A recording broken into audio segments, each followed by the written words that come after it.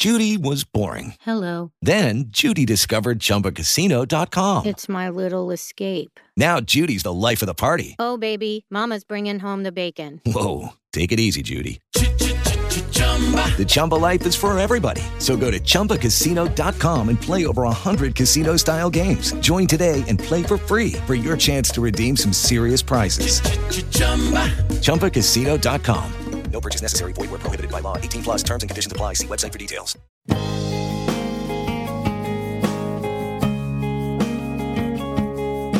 Live from Pittsburgh, Pennsylvania, the Total Education Show, the talk shop for teachers, parents, and administrators.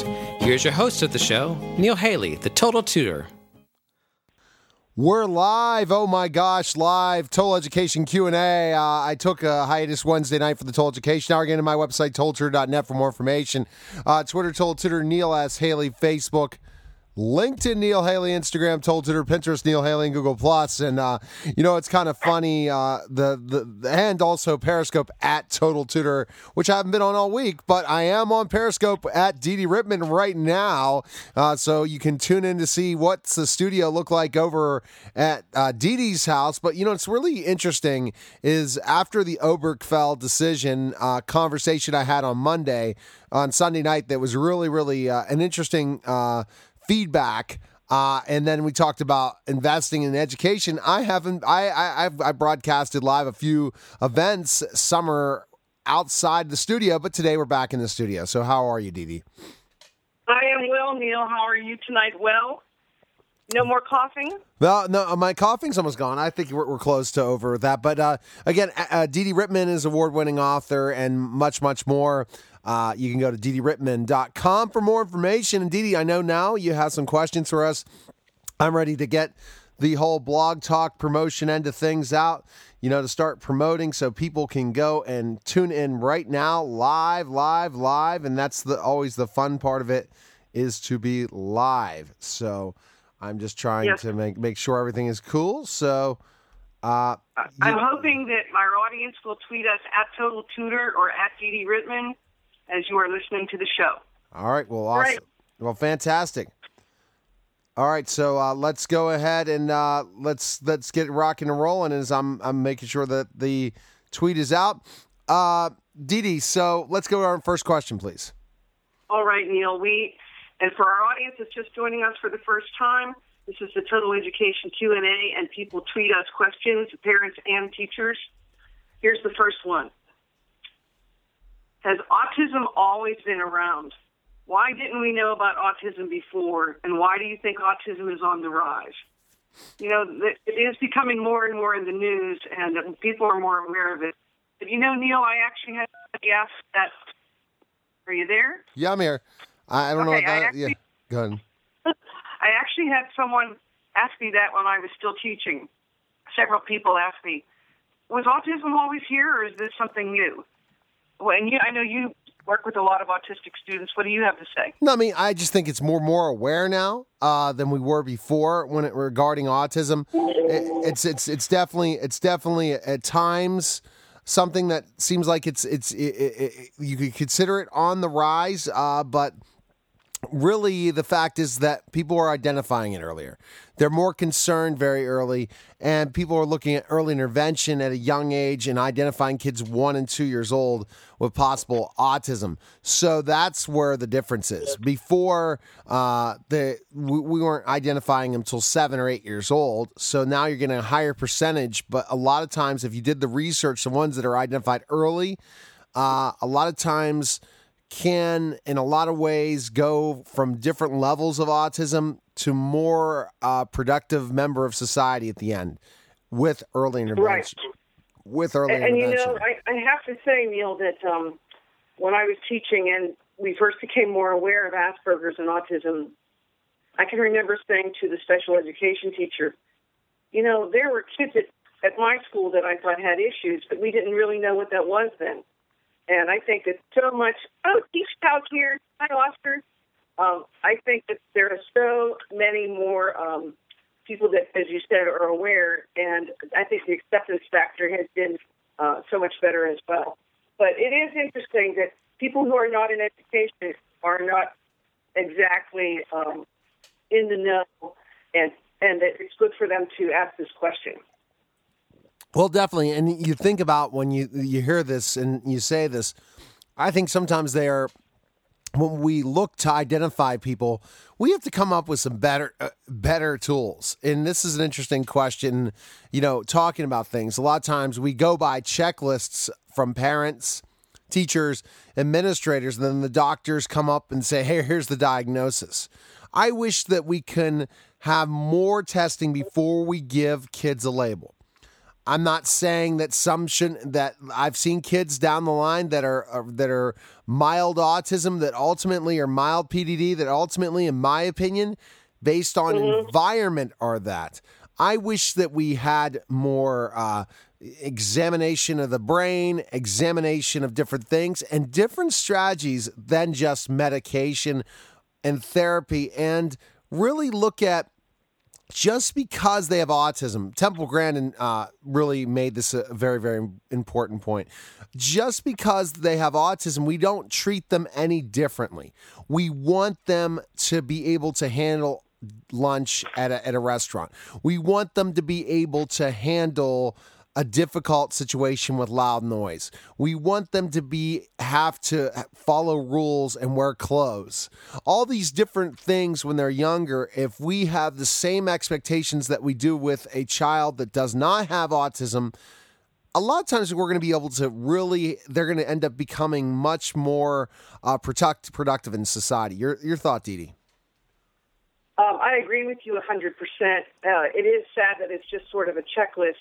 But very often, as you know, the parents actually are the first ones to identify if they think the child has some unusual behaviors.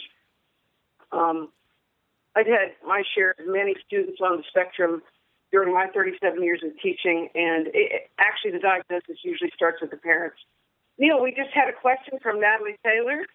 She says, how long until computers and robots replace all teachers? Natalie, good question. Oh, that's a great question. So we're jumping right out there, and I guess you'll have to jump on the tweet as I'm like, oh, wow, that's a great one. I don't think it's ever going to be replaced, but I really believe that the teacher soon will be just a facilitator. And that means, teachers, you really have to be able to start to show that you are as good as a computer. And the only way to do that is to connect with the kids. If more and more we see that teachers become facilitators, they will be gone. And I'd say in 15 years, probably robots and computers will replace teachers, except for the most kids in need that need one-on-one attention. The rest of them will be computers, and a lot of teachers are going to be out of work. This is a job just like if you looked at the manufacturing world 25 years ago. Look at the manufacturing world 25 years ago. It disappeared. That profession, you had to get more highly trained and more understand technology, because the people that were in manufacturing 25 years ago, if their skill sets have not improved, they're gone. So I see that mostly a lot of teaching has become more and more online. Lots of kids are not going to have to go to a physical building in about 25 years. However, the most kids that are in need, the younger kids, the kids with special needs, the kids with behavior problems, the kids with learning disabilities will always need teachers. But do you think people are going to line up, Dede, to teach them? No, I do not. It's a very difficult job, and I really do thank Natalie Taylor for this great question. And Natalie, I hope you're still there. If you are, will you please send me a heart?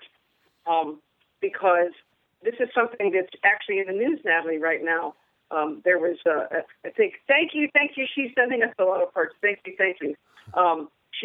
This was something in the news last week that I read an article about, and it said that teachers are becoming more facilitators rather than actual teachers.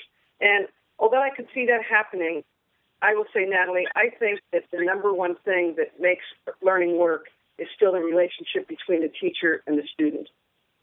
And we don't know each other, so I did for 37 years, and I think that that was part of my success. But see, here's the thing, Dede, and this is really I'm gonna do probably a Periscope tonight after the show because I'm very fed up of something new.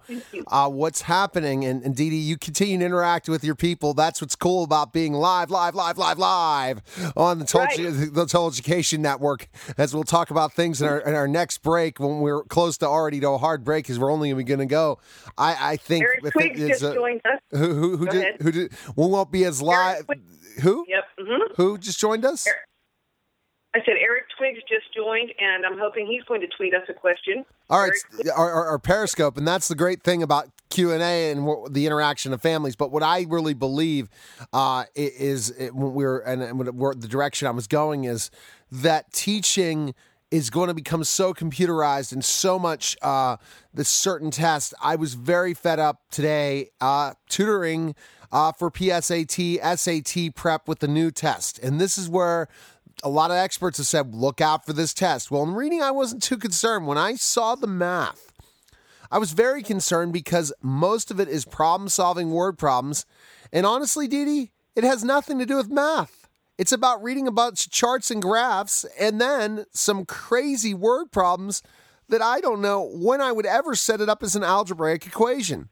What it's setting up for is to get more and more people to go to Khan Academy and get the free education training and tutoring for the SAT, which means it is pretty much a watered-down version of last SAT.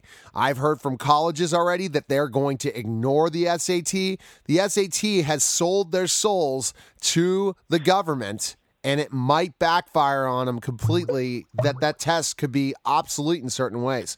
So isn't that pretty interesting, Dede? So that's where I'm thinking more and more education will just become computerized because it's all about problem solving. It's all about, particulars, and it really doesn't have anything to do with learning because all of it's just about a bunch of problem solving. And I'm all for problem solving, but when are we going to develop skills? All you have to do is read a test and figure it out. I mean, honestly, and it was a very frustrating thing working because that student, who is a very good math student, never saw something like this. So you're saying that the math test was more of a reading test is really what you're saying. Oh, but see, that's already been that way, but at least it was concepts that were taught that were mathematical skills. Right. You could say it's geometry. You could say it's statistics. Now it's become... this crazy Dodo Bird Common Core garbage now. So I don't know. So that's where I really love the idea of when we're talking about robots, because if we really make this a watered down education system, where a guy could just go, you could walk into a classroom, everyone logs into a computer, you have some sort of aid out there, and then you put some dork that's getting paid to be filmed to go ahead and present material and then have it all computerized with computerized examples, the teacher's going to be obsolete. Really. Yeah. We just got a question tweeted to us from, I think it said My ID Research, and it said, why is autism on the rise? And actually, a parent asked a similar question to that today. So thank you for sending in that question. Why is autism on the rise? Neil, I read an article about autism a week or two ago. Hello to Rala, Saad, who just joined. And they said that now the number in West Virginia is the highest. It's like 1 in 58. And so you would agree that the constant testing is detracting from actual learning? Ace Stalkin? Yes, we would. Thank you for the hearts. We would agree that so much testing is detracting from the actual learning. We think that Neil and I are both, we don't hate the Common Core, but we think that there is not enough interaction. We're getting lots of hearts right now. Thank you. We think that the Common Core, although a good idea when it's the only focus, there's really no inspiration in teaching. There's no heart in teaching. It just becomes so boring. See, this is the problem. And when we get back, we're going to talk a little bit more about Common Core. I think it's the implementation. I think it's the people that are deciding. I mean, I've liked certain things in Common Core, and I want to talk about that. But the problem is when you have redefined how you teach mathematics, what the heck are you thinking? Especially if those people probably couldn't do a free calculus problem to save their lives. You're listening to Total Education Q&A with Dede Rittman, myself, Neil Haley, live, and we'll be back in just a moment. I am so excited for everyone to go to totaltutor.net. Summertime, and this is a commercial, Dede, and summertime, and it feels like I'm back in the 1950s, but summertime live shows during the day. Tune in. I covered two great, amazing events. Thanks again to Jim Barron and Lorraine Barron for covering two awesome events, the NEA and also the International Christian Retailers Show.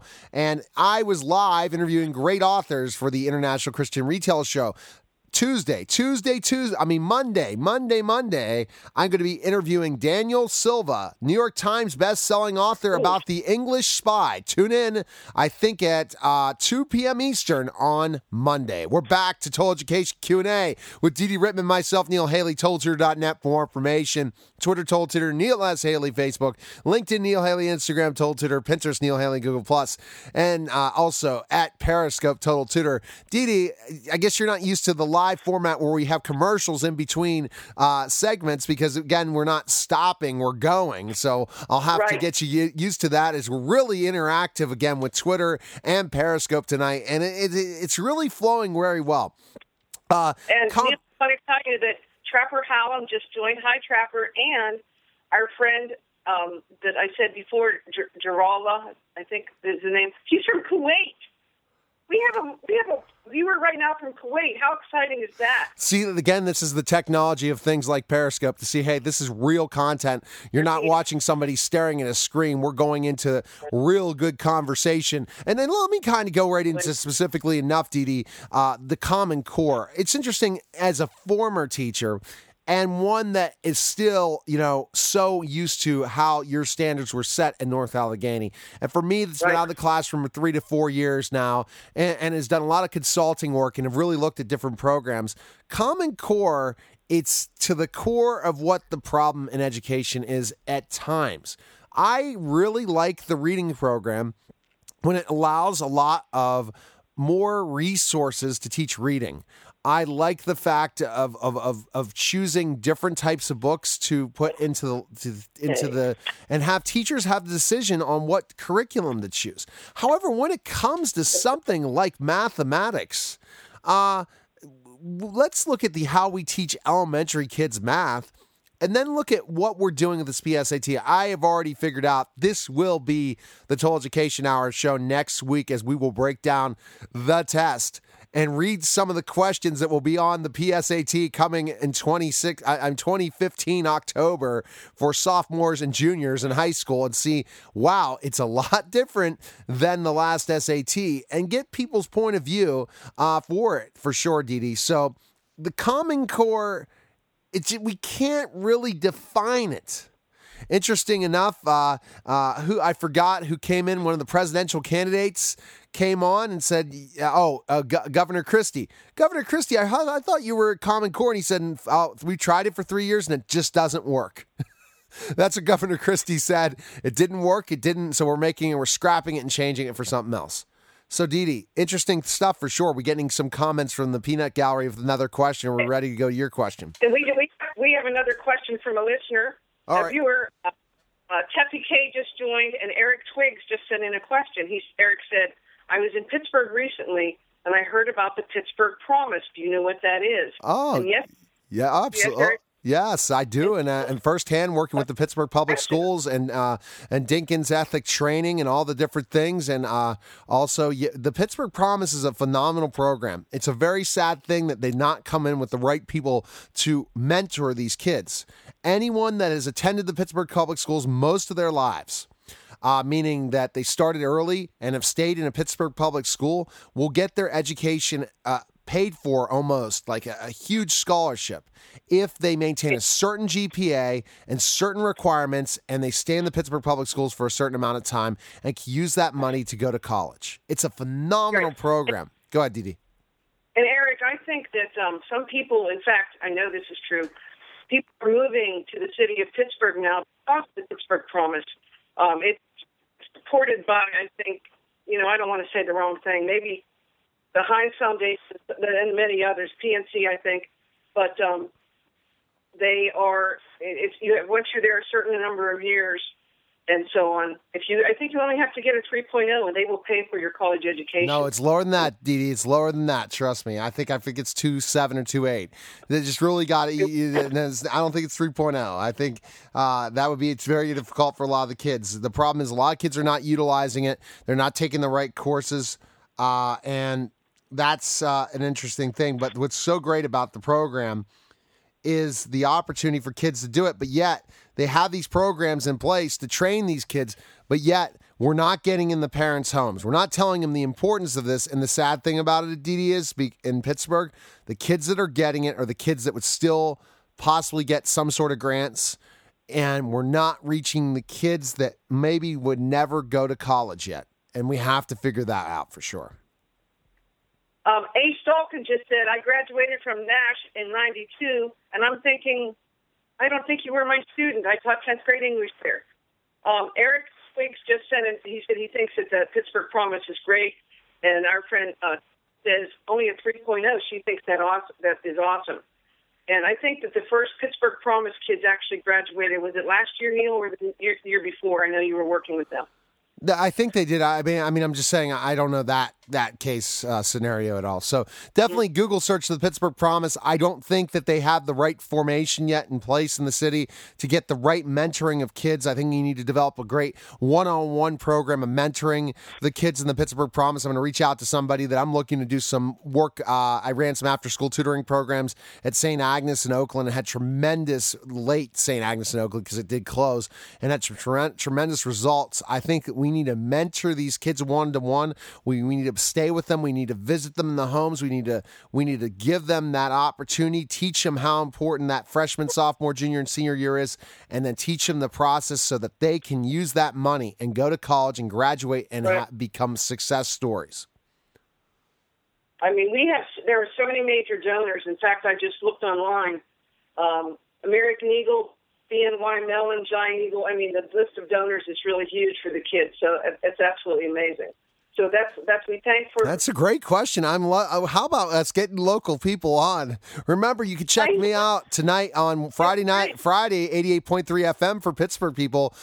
Even though you can listen to me anytime, but you can listen to me on the radio, 88.3 Fridays at 5 p.m. and on 107.3 every day at noon on the dial, and BPP and Bethel Park Television. If you have Verizon cable, you can check me out 8 p.m. on television every Friday night, and re-airs other times as well. So you have to check your local cable and radio. So it's great to have the locale kind of question for Q&A. And this is becoming really interactive tonight. And I think it's how you placed your cameras and how you worded this chat. And we have do you have any more questions? Or are we going to one of the ones from our mailbag?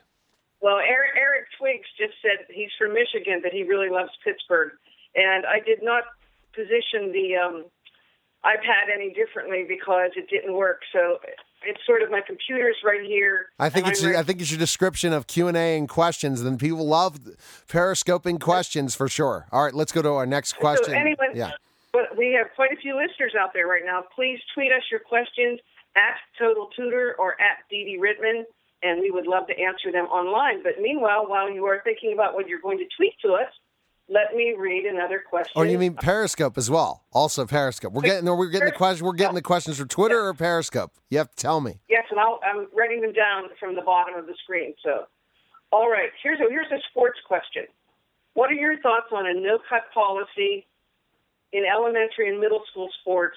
Pros and cons, and what are your thoughts about varsity sports? Should there be cuts in varsity sports? This is very interesting for me to look at because I have been cut from varsity sports and I went and played college basketball. I think being cut, if you're really looking at why are you going to, here's the thing. The amount of time kids that go and practice and put all those hours in and yet never get to play. There's a story at Pittsburgh Central Catholic where they have about 100 players on the football team and yet 27 of them only see the field.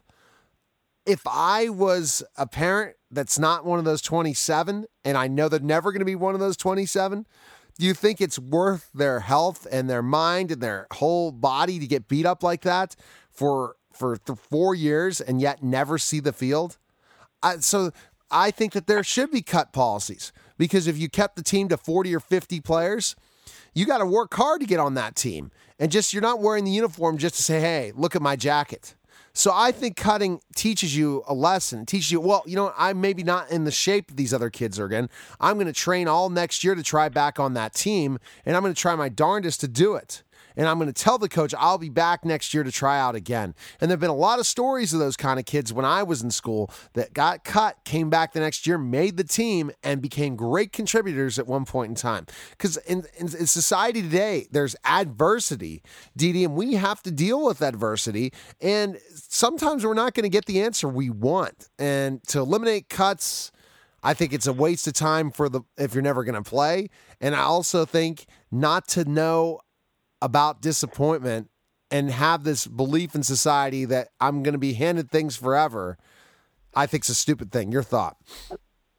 We just got a tweet from A.M. Gonza, and she says, Michael Jordan is who he is because he got cut. That's what happened to him. And, you make an excellent point. So, Dede, was it a tweet or was it a Periscope? It was a Periscope. Okay.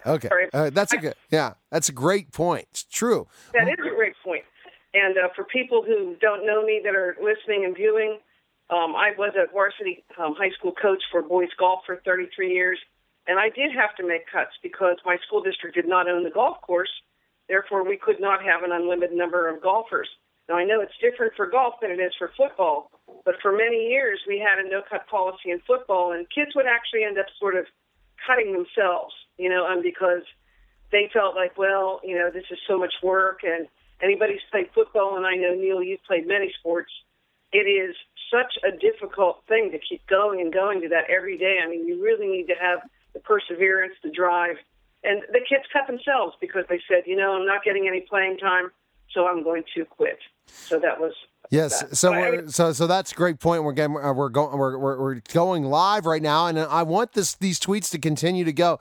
I think Q&A. I got to remember. I guess Periscope is going to keep me really moving. That I'm never going to get to tweet tonight, but that's fine. I'm glad to hear the interaction of all the people tuning in live. And for people Periscoping, just go to Tutor.net/Total Education Network and click on the Total Education Network section, and you can listen live right now to the radio show and hear us live, even though you're hearing us live right now on Periscope, if you want to hear the radio version. But I guess they already have the television version, Dede. So this is the funny thing about, this business for sure that we're in. All right, let's kind of go to, do we have another question? That's a great point about Michael Jordan, for sure.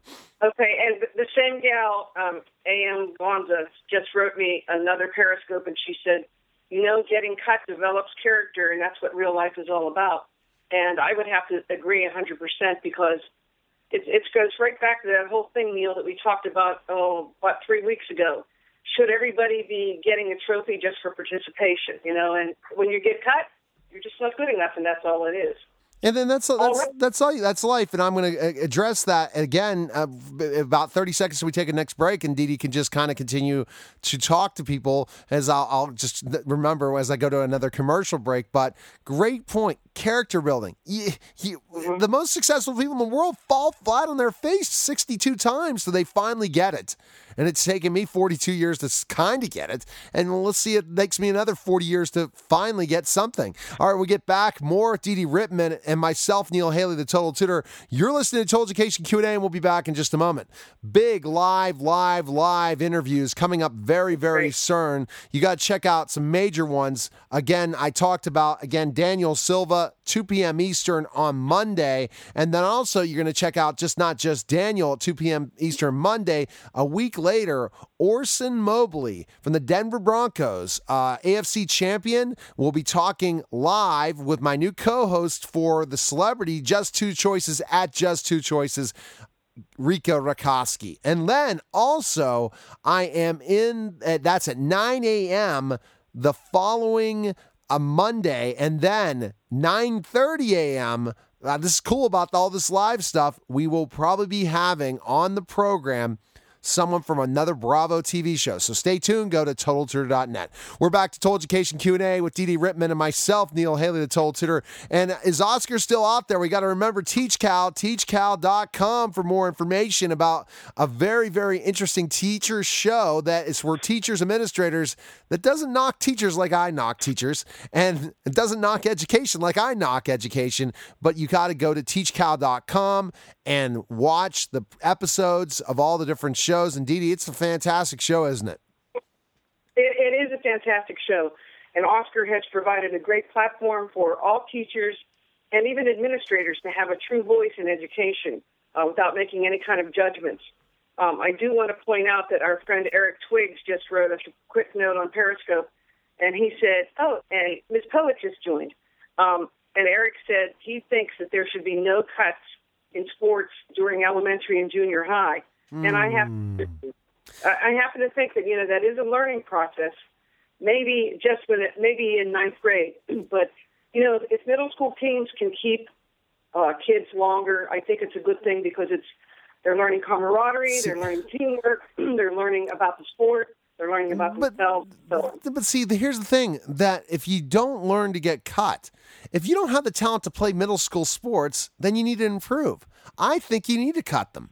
I think you need to cut them in elementary and middle school, but you're not getting that many kids to come out in elementary and middle school to support cutting. There's so many other leagues for them to play in. If they got cut from a certain team, especially when you're paying to play on AAU teams, you're not even good enough to play on these all-star teams, but yet you're paying money and parents are paying money to play on them. So you're really not getting the true all-star playing in all-star teams. So all-stars are different, though, Neil. Eric just periscoped to me that middle school is not about being good. It's about trying new things. And, there are those kids that will try one sport one year and one the next year and so on. But if you're having – at my school, we had various levels of teams, so – I played at St. James Wilkinsburg, which used to be really good in basketball. I think they ended up coming back being very good. But guess what? They cut. And you know what? When you're talking, then that's why they have these A-B teams in Catholic schools where you have a B team to play on. But I'm just telling you, Eric, there's so many opportunities to play in other leagues that if you're not good enough to play with the big boys, you got to get better to become better and play in the big boys. That's the competition of education. That's the competition in sports. If they don't learn that competition's out there and that, you know what, if you're not good enough, you don't play or you don't make the team, that makes you try harder to become better at what you're going to do. Play in other leagues, and some of those kids might drop off and you might play. If you really want to be good at something, you got to keep playing it. I think you should cut, and I think cutting is something, it's all part of life. We're all going to get disappointed we don't get in certain colleges. We're all going to get disappointed when we don't get the best celebrity guest. I'm just kidding you. We're all going to get disappointed when we don't marry the person we really wanted to marry, or we're going to all be disappointed that we're not millionaires. So if we can learn disappointment early and learn that things are not always going to go the way we want to go, then it's just teaching us life lessons. So I disagree, Eric, but a great question. Go ahead next. And what's next, Dan? And friends who are watching, please feel free to periscope me a question or to type us something onto Twitter at Total Tutor or at Dede Rittman. And my friend A.M. Gonza did retweet your tweet, Neil. All right. Should we go to the next question, or is someone going to write us something? Oh, let's go to the next question. And when we bend, unless they jump in there, Dede, we got to get you moving and grooving. I wish I could do it, but my wife won't give me my iPad. So, oh well. So her iPad, and it's only during the day I might be able to periscope when I have some celebrity interviews. But all right, go ahead. Next question. All right. This person says, I heard on the news that Texas is requiring a vaccination for all school students. What about the parents who don't want their children to be vaccinated? Some people are afraid of vaccination leading to autism. No. So, see, that's a great thing. And so, a great thing that is going to be a huge debate. And thank you for bringing that question up, Dede. And I'm going to have to go ahead and tweet that out. But it seems like I'm more and more into this Periscope audience to get them going in this. We'll see if we continue to get them engaged. Like, this is phenomenal tonight on the show. But when you talk about specifically enough vaccinations, the debate is still not over that it causes autism.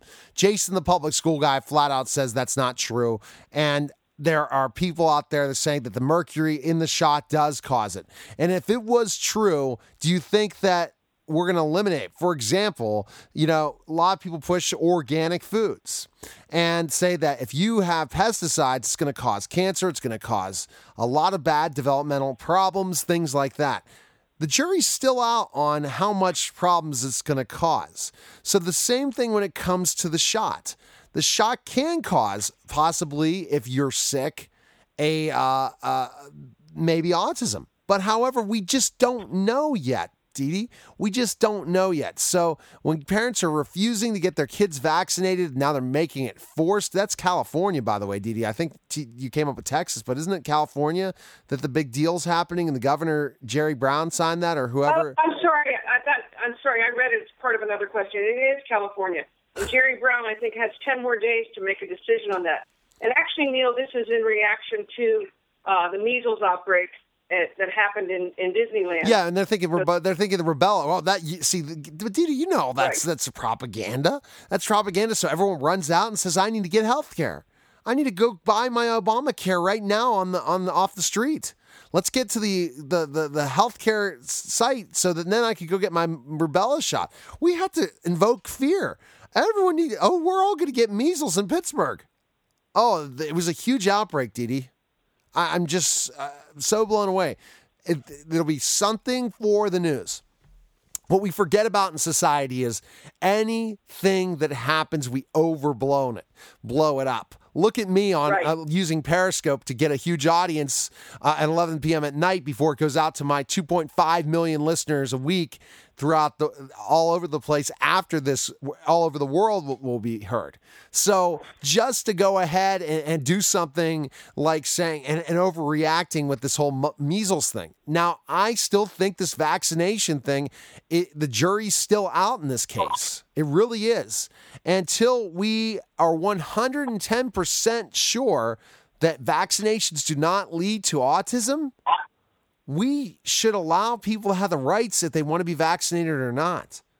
I really do. Till you can tell those people that there's no chance that your child's going to get autism. Dede, go ahead.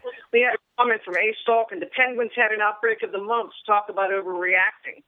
Oh, yeah, that killed them, honestly. If that wouldn't have happened, and trust me, we'll see what happens this year with the Penguins, but I hate when I'm listening to radio talk. See, I love all these Pittsburghers tuning in. I hate when I hear about Penguin talk.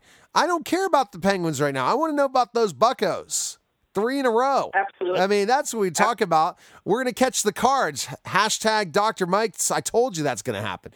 But okay. So when we talk about the outbreak, Dede, really, do you think the jury's still out? There are still people out there that believe that these shots can cause autism. Till you can get a 110% truth that it's not, why you can't force people to do something. But Neil, there's been quite a bit of press about the fact that all those results were made up. I don't know if you've read those articles, but that all the research was false. Supposedly, I read those. Oh, that's just like we could do the same argument in global warming, Dede. We could go the same argument and everything else.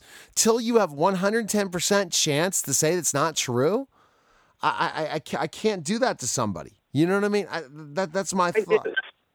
What do our viewers think here on Periscope? Should vaccinations be required for kids to enter school in order to protect the other kids? No, but then what they want to do in California is even people for homeschool. Right, I know. California is crazy. We all know that. But Eric Fick says, yes, vaccinations should be required. What about the other people? What do you think? Well, when we were kids, it wasn't even a question. But things have changed a lot, and people have a lot more knowledge since then. I actually think that it's better to be vaccinated to actually protect everyone in society. I am that person. So.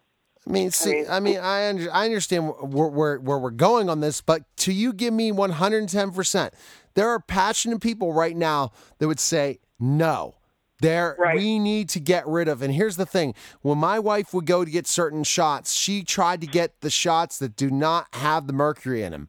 There are ones that can eliminate the mercury from it. So if we really believe that this mercury and lead does not cause autism, 110%. So Dede, that's a good conversation discussion right now.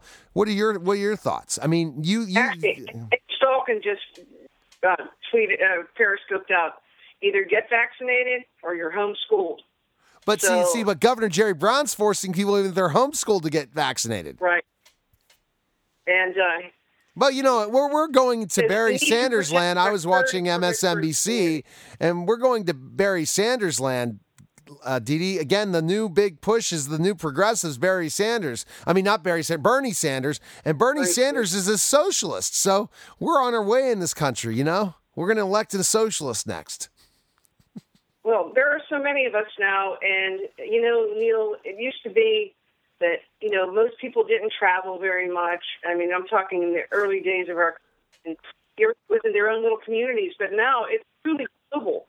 So, I mean, look at some of the other outbreaks that have happened, and, we think about Ebola, and, everybody has a chance to get something from everybody else. The front page of today's Tribune Review was about whether or not terrorists will want to use mosquitoes to, help give other people bacterial infections. And our world has gone crazy. It's hard to know where it's going to go. Right. I'm tweeting out, do vaccinations cause autism? And I'm putting, again, hashtag #EdChat as well, adding you, Dede, to the conversation, and hearing our Periscope people, do you believe that's true? See, this is till we come up with something, because the whole organic thing is another process out there that the conversation is still not over yet, that we don't know for sure if organic foods really benefit our health. And it gets lots of farmers out of the work of this business and so many different things. All right, so when we get back, quarter number 4, I'm like, what? This is like the fastest hour of, I said this the last time in Periscope. I think this is our second time doing Periscope, but I've remembered other shows. But Dede, great questions. And it's great to have the Peanut Gallery get involved. And you're going to keep getting so many hearts, so you're going to be so popular on Periscope. My gosh, Dede, by going live, and we're live Total Education Q&A, and it's, again, we're ed-chatting, hashtag #EdChat on Twitter. We're live Periscoping, and we're live radio. How about that? You're listening to Total Education Q&A, and we'll be back in just a moment. We're really, really excited about the Total Education Network and its growth and everything, and 2 amazing, amazing events we attended this week, the NEA and also the International Christian Book Retailers event. Remember, go to my website, totaltutor.net. Click on Total Education Network, see all the great interviews that we ended up having for the NEA and also the International Christian. I will be interviewing authors next week as well. TotalTutor.net. We're back to Total Education Q&A with myself, Neil Haley, and Dede Rittman. And Dede, I told you Q&A is the bomb. And now everyone said, what about callers? Well, we've kind of thrown, who needs callers, but when you can have this interaction like this and keep going. So let's go ahead to our next question. If it's from the Peanut Gallery, or is it from Dede's, from our mailbag? No, this is from the mailbag. Thank you. Eric Twiggs threw us a follow. Yay, thank you. This one's to you, Neil. This person is a teacher. Neil, I created a Twitter account, and I looked at how many followers you have. You are awesome. And if everybody's not following Neil, he's at Total Tutor. I am thinking about making a separate Twitter account to use with my high school students. Can you please explain hashtags to me? How and why are they used? And how do you think Twitter would benefit my classes? I like this question. Well, it's very good. And I don't think that the thing is, if you're going to use it for your classroom, no need for hashtagging, as much as really just getting your kids to follow you and say that I'm going to tweet homework assignments, I'm going to tweet solutions, I'm going to provide other opportunities for feedback and questions that you can go ahead and tweet out to me. that's the interaction. We don't really want a forum more than just my group. By going and hashtagging, you're running into another situation, running into a lot of situations. So go ahead. I was just going to say, although, let's say that I was teaching To Kill a Mockingbird. Maybe we could make a class hashtag that when we're referring to the book. I think that could be a little group thing. Yeah, but we don't really want, Dede, we don't really want other people if we're involving school-age children. So we don't want hashtags. Okay, here's from Eric. There was a teacher at my former high school that tweeted political views and made people very mad. Well, Eric, I think that might be a little bit of a misuse of a Twitter. We're talking more of a Twitter for keeping kids, informed what's going on, maybe assigning a difficult problem and saying, I'm going to tweet out the answer at such and such a clock. It just sort of keeps everybody on the same page together. Is that what you're thinking, Neil? Oh, yeah. I mean, that's all you should do. I mean, this is the problem this day and age of social media. When you hear about Plum High School and you hear about all these sexual encounters, you want to be as transparent as possible as a teacher. You're not even going to follow these students so they can't message you. The only way that they can do is they can tweet you and that they have to follow you, but you're not going to follow them. So you can shoot them a message, which I don't recommend doing unless it's a group message, but it's more about they need to be seeing you in the news feed with your tweets and your information. The more you don't interact except in a public forum is the better. If it becomes private, it becomes dangerous. And and we'll give it a little story. Even teachers that are on Facebook right now as their names and are teaching in schools, you really have to watch what you are Facebooking. For example, one of the students, the students I'm tutoring, the teacher in math, I was tutoring the kid. I decided, hey, I'm gonna look up that guy on Facebook. I friended him. And I get to see all his different posts, but he physically could do it. And it doesn't show teachers in the right light. Teachers, you are public figures. What you post on your Facebook, and then taking friend requests to who knows who, it could destroy your career. And this is the thing. I agree that you should be on social media in certain aspects, but you got to be everyone that's on social media. This is the biggest thing. Regardless, you are a public figure. Anything that you say in the public, especially when they could share it to friends and different things, everyone is now a public figure. So if I say something outrageous right now on Periscope, Twitter, and my network, I can get in a lot of trouble. However, so you have to take that same thing when you send that tweet, you send that Facebook message, you saying something, it never disappears, and you're a public figure. Dede, what's your thought on that? Yeah. Maria just sent us 2 messages, and she said, but teachers and students can still direct message each other and vice versa. So no, they can't. Not if they don't follow. On Twitter, no. But not if you don't follow your students back. No. Then they cannot direct message you. So no. There was a thing. Maria, do you hear that? So A. Stalkin joined again. So I do like the idea. She says, gotcha. She says, thanks. Okay.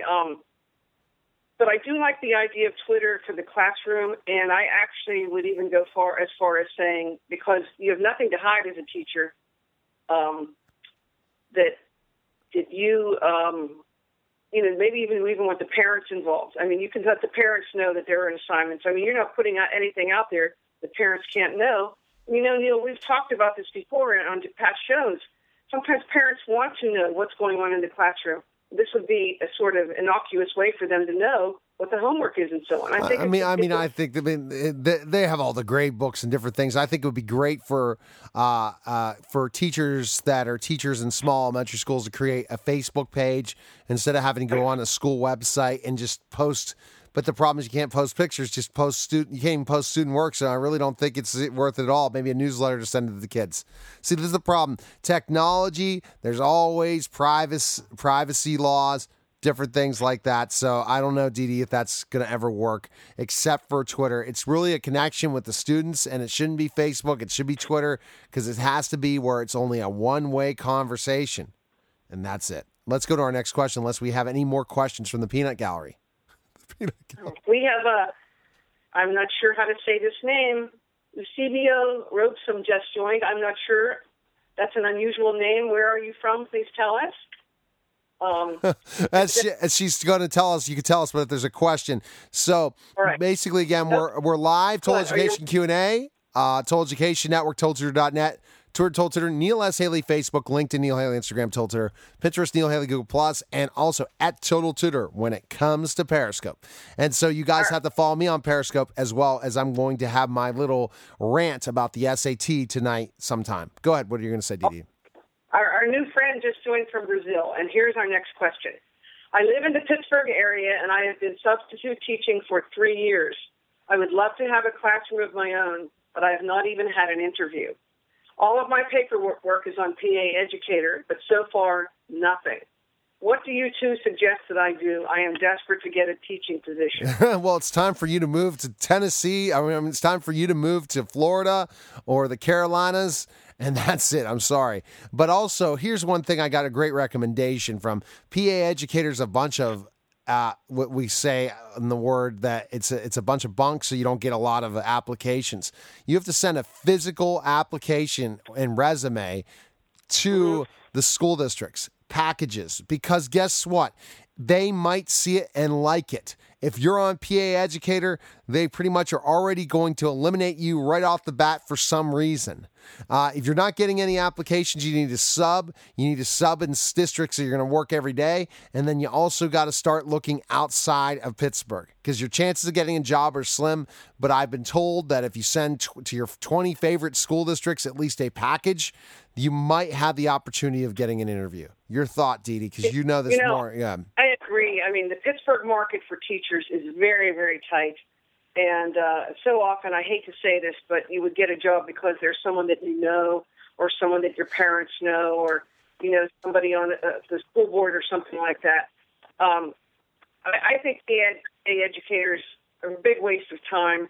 And once again, just as I think there's an importance for relationships between teachers and students, I think that a person who really wants a job could go to the school district in person and actually handle their bundle or envelope of papers and try to make a personal connection. I know that I did that years ago, and I did it when I was looking for other jobs, and it's really what worked, Neil, because you meet somebody out front, you have a pleasant conversation, and then the next thing you know, when they're looking for somebody, hey, what about that person that stopped by? I mean, when you get to have somebody see you in person, I think that it's a benefit for both of you.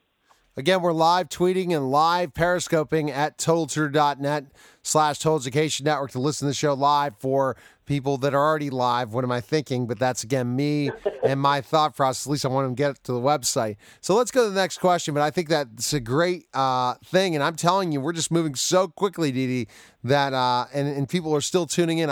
Can't wait to hear your numbers on Periscope. I told you, this is the wave of the future. Interesting. I've been telling celebrities about this, and it's a great way and to not show someone just sitting at a party doing nothing. You can at least interact with us here on Thursday nights at 11 p.m. Eastern. Go ahead. Next question. We just got a comment from A. Stolkin. It says, always be nice to the secretaries. And isn't that the truth? And then they help school. They absolutely do. I was thinking about that myself. It's very, very important. All right. Next question. Oh, I don't know if I want to go to this, but I will. All right. What do you think about inclusion for students who have really, really serious learning issues? Do these children take too much instructional time away from the rest of the class? See, here's we have to redefine least restrictive environment. I really believe that certain parents are able to get away with things, Dede, but we have to redefine least restrictive environment. 90 seconds. Because what happens, we're getting 90 seconds live. We won't be live in Blog Talk anymore, but so be it. They'll be recording still. They can record for another hour. That's not a big deal. So we won't be live on the radio soon because Dede was late and I was late. So what I'm saying to you in certain ways is, how do we define least restrictive environment? How do we define what's best for kids? Because, I mean, you want them to be fully included, but yet you want to provide a lot of parents that push for those kids to be in the regular ed classroom is because they don't have a placement for them outside the classroom. Right. It's to the point of life skills where the kids are not learning anything. So there's just there's no other option for them. So I think that we need to provide more resources for special education. I think we need to look at, even though they have severe disabilities, to look at their academic progress, reading, math, writing, and through adaptations and modifications, and provide more. I don't want to look at least restrictive. I want to look at what's best for that student to learn. Why do they go to school? They don't just go to the school for socialization reasons. Right. Your thought? You know, I had many students with special 10 seconds. Some profound special needs. And I will say that it did take time away from some of the other kids for me to fully include them. But I tried to be the best teacher possible for everyone. I do believe that everyone is entitled to an education. And I just keep thinking to myself, what if this were my child? How would I want them to be treated? And that's the way I treated others. But that's the way I treated all the kids. So it's a difficult question, though. I think that school districts need to come up with more money for paraprofessionals to help the teacher out. I think that, as you said, maybe that is not the least restrictive environment. Maybe there's something else we can do. It's a very difficult question because it all comes down to money, and none of the school districts have any anymore. Well, then I'm going to sound like I think that we need to allow corporations to fund money to these schools for special needs kids. I think that we need more grants and things. If our tax dollars can't pay for it, somebody will be willing to pay for this. And that we need to redefine special education and not allow it to be something that is a end-all, well, you know, here's the IEP, they're never going to progress. Let's find... And you know, I'm thinking about this. You just reminded me. I mean, we're accepting money from big corporations to pay for things like scoreboards. Why can't they pay for special education? Right, because they are, again, the redheaded stepchild of education. Right. And who cares about them? And that's the truth. And that's terrible. And so, I mean, it was interesting that Dimitri Melhorn, we talked about Obergefell, but for half or three-quarters of the show. But the last part was he was talking about funding each individual teacher by having the philanthropic part of corporations and venture capitalists invest in that teacher. Well, maybe we should even think about investing in special education teachers and special education programs in school districts and look to spread that money around so kids get more one-on-one. We have this joke that's called an IEP, yet it's not individualized. We never have it where they get one-on-one instruction. Wouldn't you think if you are special ed, you should get one-on-one instruction? Well, what is one-on-one instruction? They're not providing that, Dede. No, they're really not. All right, I guess the show is over, isn't it? No, I'm keeping track, Dede. Don't worry, trust me. Yes, okay. I'm still. But the Periscoping, great thing. I hope you guys tune in Thursday night, 11 p.m. Eastern again to Periscope. For all our listeners and viewers and everyone, some big interviews again. Daniel Silva, the English spy, Monday, 2 p.m. Eastern. I'll be interviewing him live. And Daniel, again, was on the Sean Handy show 2 days ago. So, again, I'm telling you, I interviewed the big people. TotalTutor.net/Total Education Network for more information. And Dede can find her at DedeRittman.com, at Dede Rittman.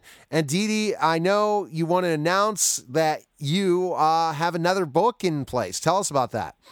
I do. Thank you, Neil, for allowing me. Everyone, I just signed a multi-book deal with Tate Publishing, and I'm going to be coming out with my first children's book called Grady Gets Glasses. I hope it's out for Christmas.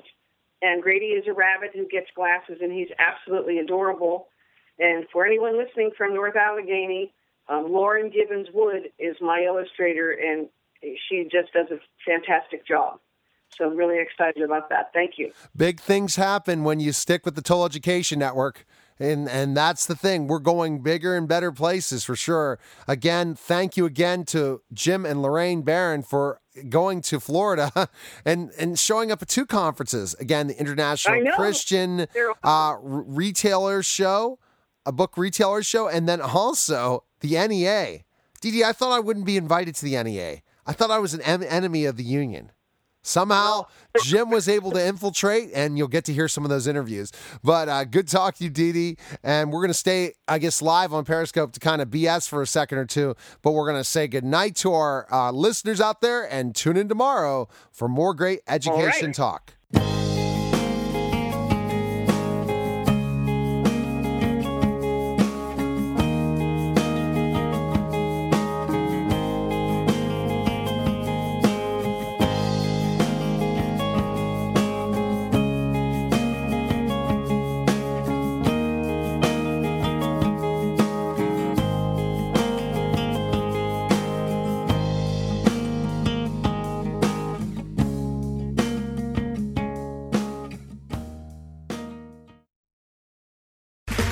Okay, round 2. Name something that's not boring.